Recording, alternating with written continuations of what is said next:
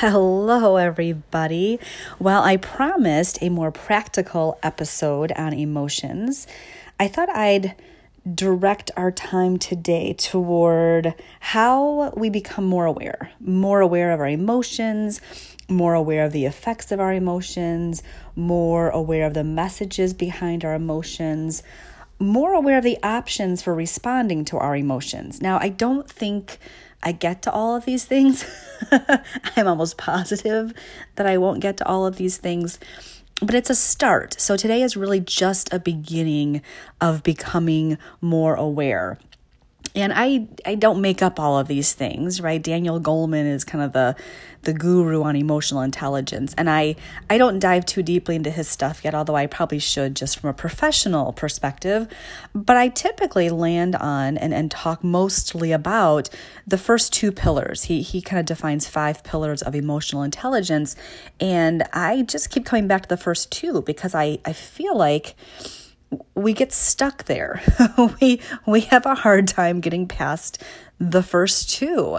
And I think there's good reason for that. And part of it is because we really don't know what to do with emotions, but also we don't know why we go about trying to become aware and manage our emotions, right? So the first two pillars are self-awareness, and then the second is self-regulation.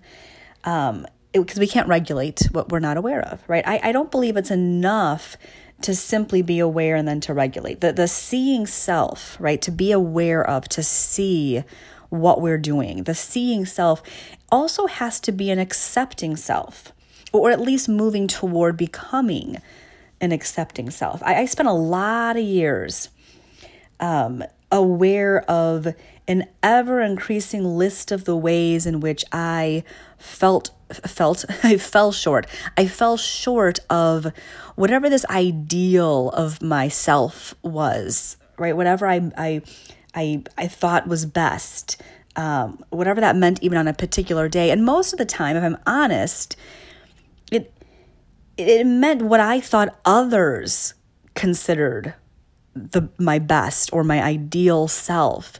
There was this distant, nebulous notion of what best was.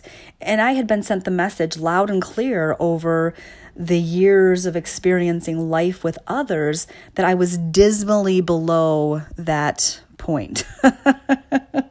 Right? And this, my friends, is not the desire to know better and then do better, right? Maya Angelou says, to know when we know better, we do better. But this wanting to be our ideal self is not a desire to know better in order to do better. This is honestly just the effects of shame, right? This is condemnation. It's the opposite of acceptance. Looking back from the perspective I sit in now, I can clearly see that there was nothing I could have seen and known and shored up, right? Kind of made myself better in that was going to satisfy that nagging ache in my pit that said, you must improve, you are not. And for some reason, then it's my inner critic must have a German accent. You must improve. I'm not sure. I think I have some German blood in me, and that's the angry German in me that has that accent. You must improve. Self-awareness and self-regulation is not best driven by a desire for self-improvement. It's often packaged that way and sold that way, right? We see all the self-improvement books on the shelf. But I think that's more akin to shame, right? Remember what shame is. Shame is what tells us that something is fundamentally wrong with a person. So self-improvement at its core is a shame issue. Its main goal is to help us feel better about ourselves because we're doing things better, as if our worth comes from our doing. On the flip side, we can think others need to improve themselves, but it's all the same, right? Improvement of a person is not a goal that I can get behind. I can't endorse it, right? That can't be, in my mind, the need for increasing self-awareness and self-regulation. And some of you might be thinking, oh, Lisa, you're just quibbling over semantics. And that's okay. I have heard that my whole life. And maybe on some level I am. But I no longer feel defensive about this because I think semantics are incredibly important. How we say a thing affects how we take it in, how we internalize it, and ultimately how our emotions respond when that particular file is opened up, right? Our bones kind of hold onto things and then something presses up against that file in our bones and there's an emotion that then kind of bubbles up to the surface.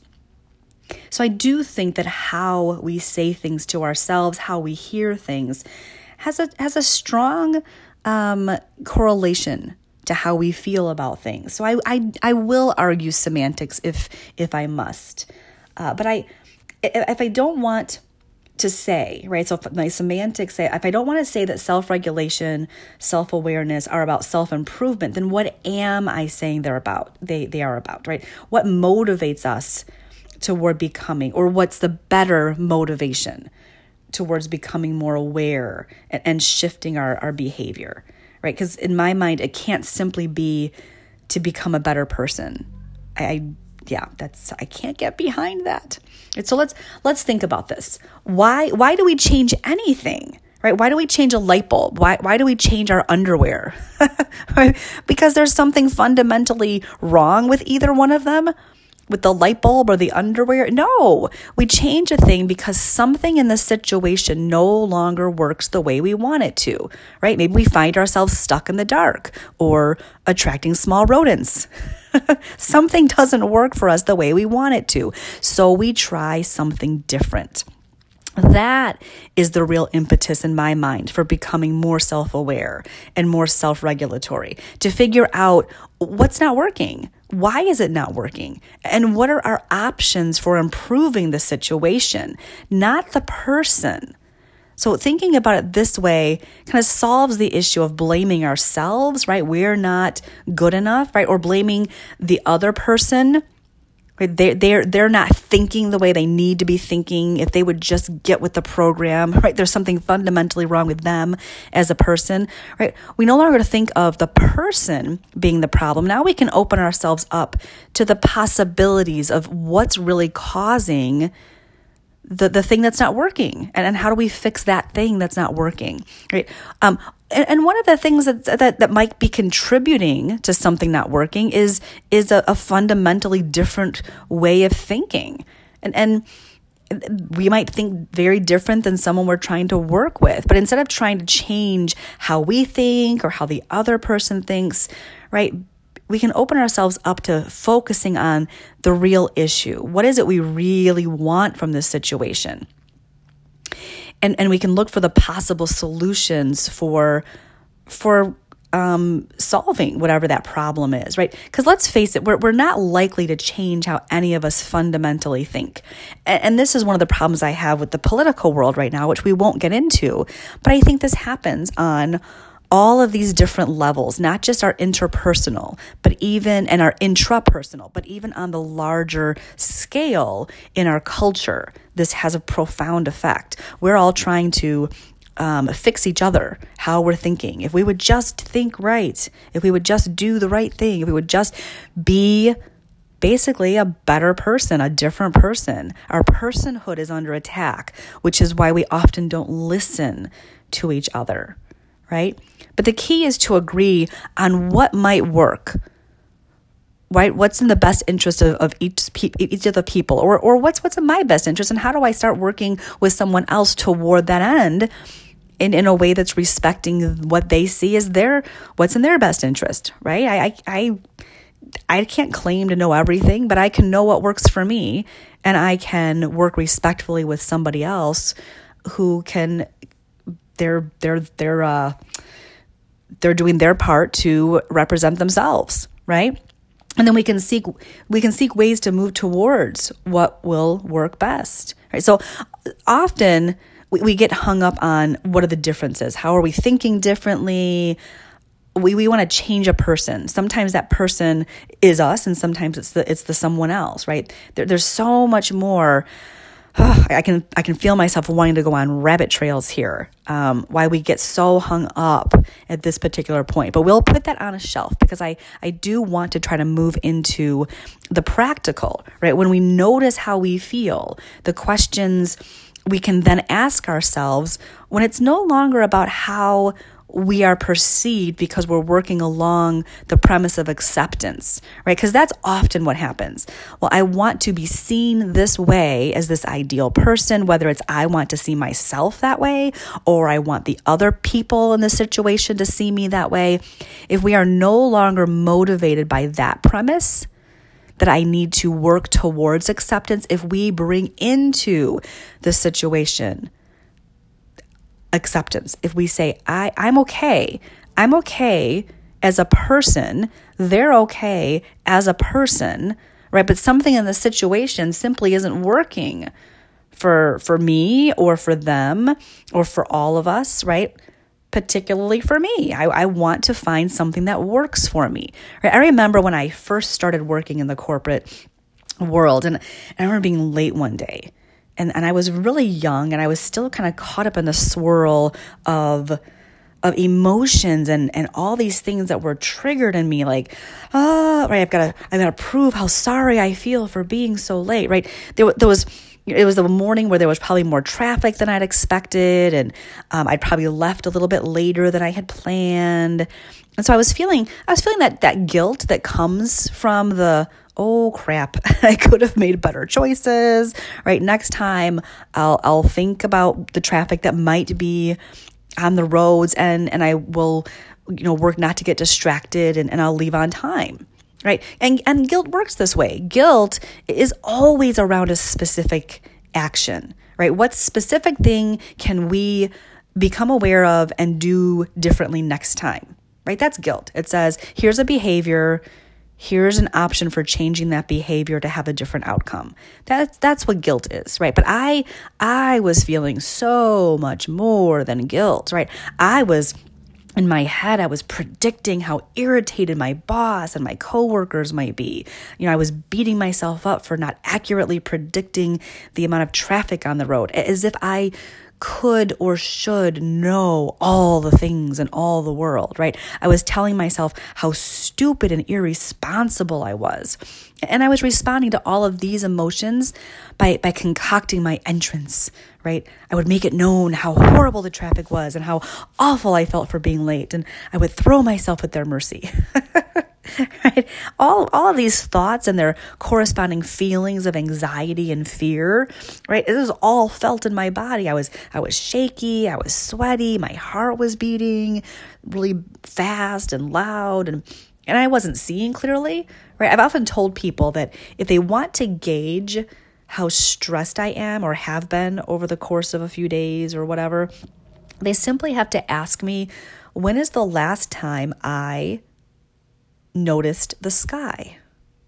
Right? When we become stressed, we kind of get this tunnel vision, right? Our vision kind of closes in on itself. We have a hard time seeing anything beyond what is directly in front of us. And even what we do see is difficult to kind of focus on and interpret rightly, right? Because we're kind of just focused on all the overwhelming stimulus inside of our bodies and our brains, right? In the midst of all of this, a surprising thought occurred to me, though, on this particular day.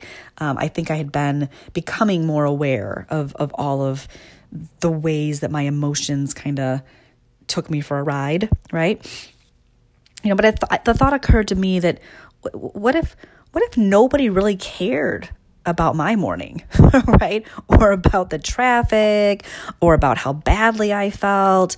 And I started to consider what they might be thinking about in their moment when I walked in the door, right? Maybe they're thinking about the meeting that was scheduled for later in the morning and whether we were all prepared for it. And if I would be, mentally ready to show up, right, for that.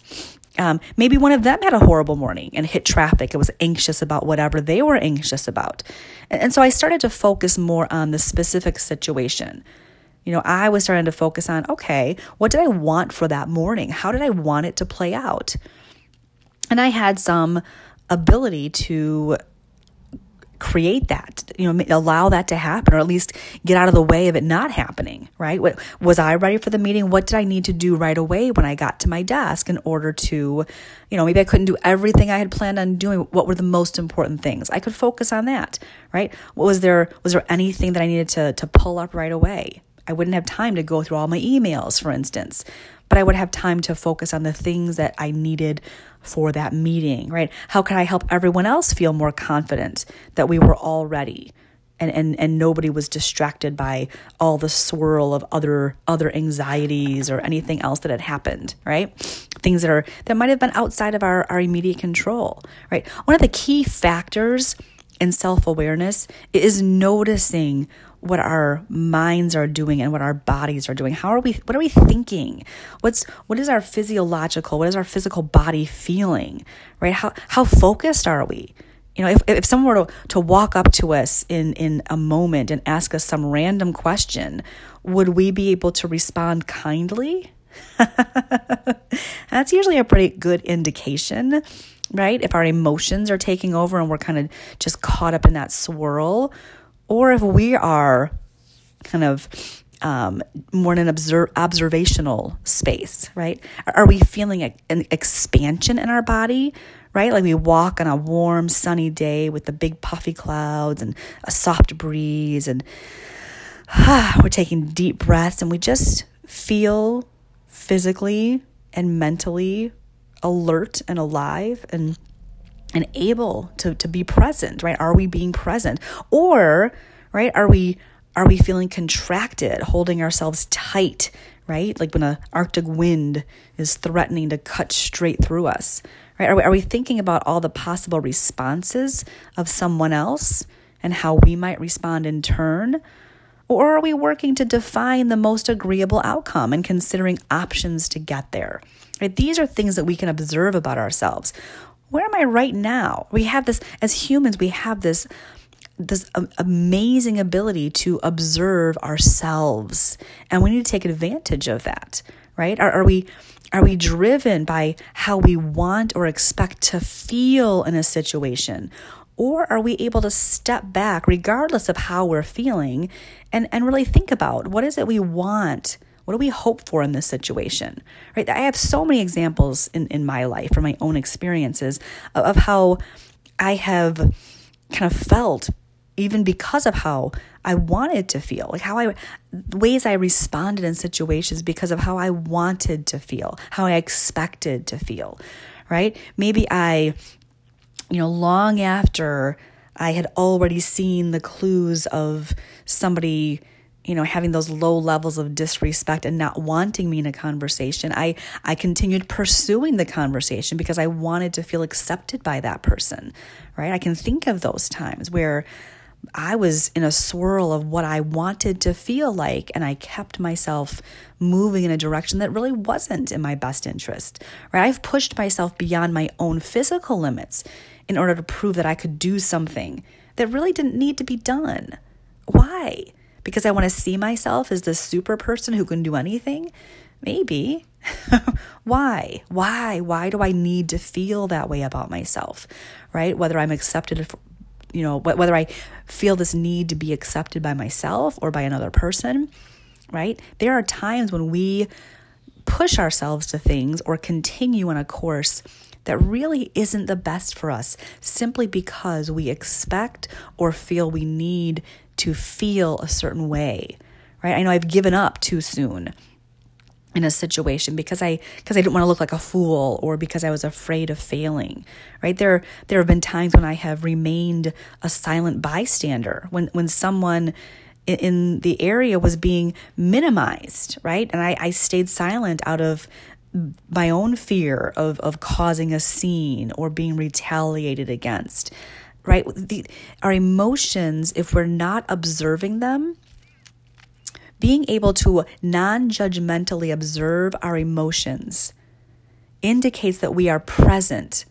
So even if I had done all of these things, even if I had chosen to be quiet, or even if I had started to give up on something or starting to push myself too far, right? I might have still chosen to do those things, but was I able to stand back and observe the why? Was I able to stand back and observe the emotions that I was feeling and my motivations for moving in those directions, right? There are times where we just expect or want to feel a certain way, and so we continue a course of action.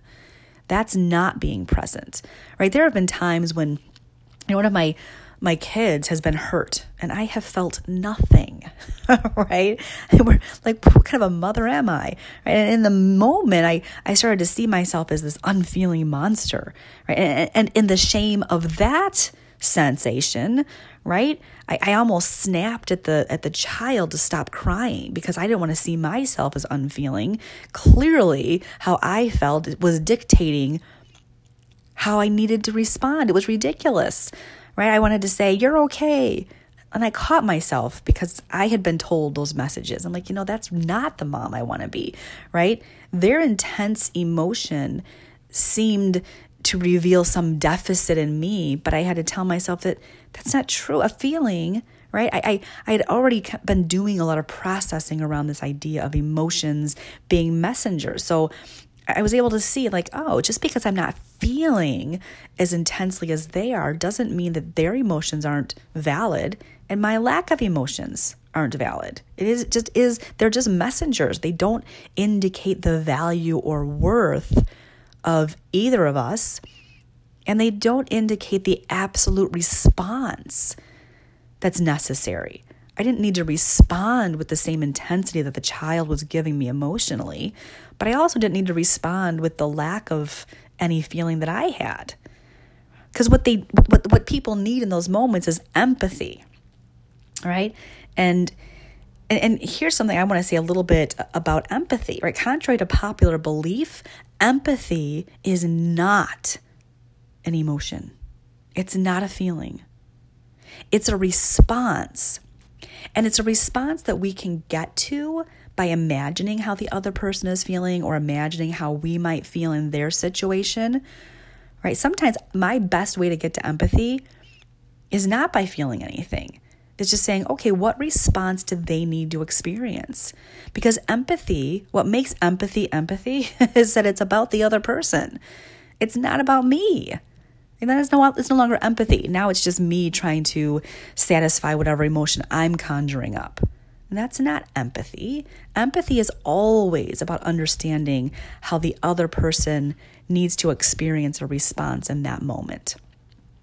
And we can then, if we can get to that place, then we can get to a place where we see our own emotions a bit the same way, right? We can become aware of our feelings, right? They're just like bubbles that float to the surface, released by whatever our bones have stored in connection to something that just occurred, right? Based on our experiences or our neurology or our personal sensibilities, we can observe our emotional responses without judging.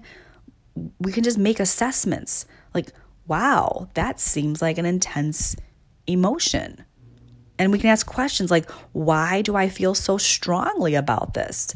Or why do I feel nothing about this when I would really expect to feel strongly about this?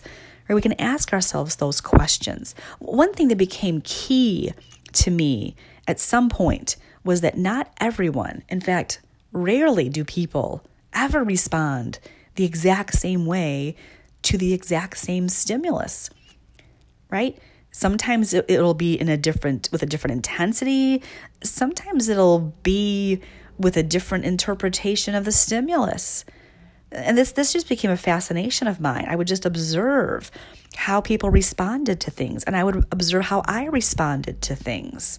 And I wondered, right, because I was on this quest to become my ideal self, right? Again, whatever that meant, thinking that there was such a thing as an ideal self, which is the opposite of thinking you're worth 100% right now. You don't have to get anything more than what you already have or what you already are doing to be worth 100% human. And that goes for everybody. But I had in my head, no, I've got to be this ideal. There is no ideal person. And I found myself wondering, what is the right emotional response in any given situation? And I found that There just is. There is no universally correct emotional response to a thing. At best, there's a desired outcome. And that outcome is rarely based on emotions. Emotions are these responses that come up inside of us, but they don't dictate, or they don't need to dictate how we express ourselves externally. And they don't need to dictate how we judge ourselves internally. Right? And I'm not the only person who's landed on this idea that outcomes aren't based on emotions. Right? There's a whole school of thought that undermines emotions entirely. Right? The thought there is that emotions are contrary to logic, and logic is more necessary in navigating our modern world. And I'm going to tackle this idea in the next episode. And spoiler alert, I'm a big fan of emotions. I'm an emotional person, and I'm an emotionally expressive person. And even on those days when I'm not, like there are days I think, oh my goodness, I feel nothing. But how am I going to respond even though I feel nothing? And I'd like to think that there might be an appropriate response in certain situations, right? A child just scratched their knee falling off of a bicycle. I would think that there is something akin to a universal response. Now, there might be 3 or 4 different people in that situation. One of them runs for a Band-Aid. One of them runs to give the kid a hug, or just to sit by the child and be with them, whatever that means. I have some children who, if you came to hug them right away, they'd be like, they'd scream louder, right? So knowing what experience, how that person, that they need the response, right? The experienced response, right? So it's not to say there's one right answer in how to respond, but there is perhaps a moving toward the outcome. And we might have, the outcome being a clean wound, the outcome being a consoled person. And right, there are outcomes perhaps even in any situation.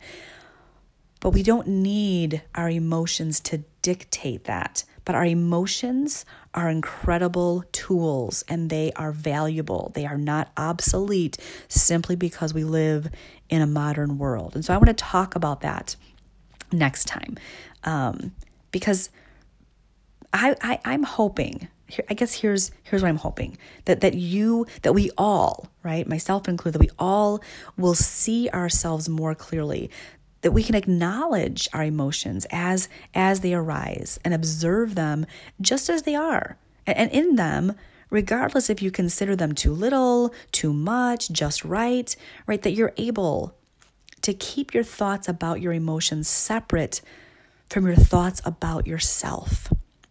Because regardless of our emotions, we are all just right? You're just right just as you are.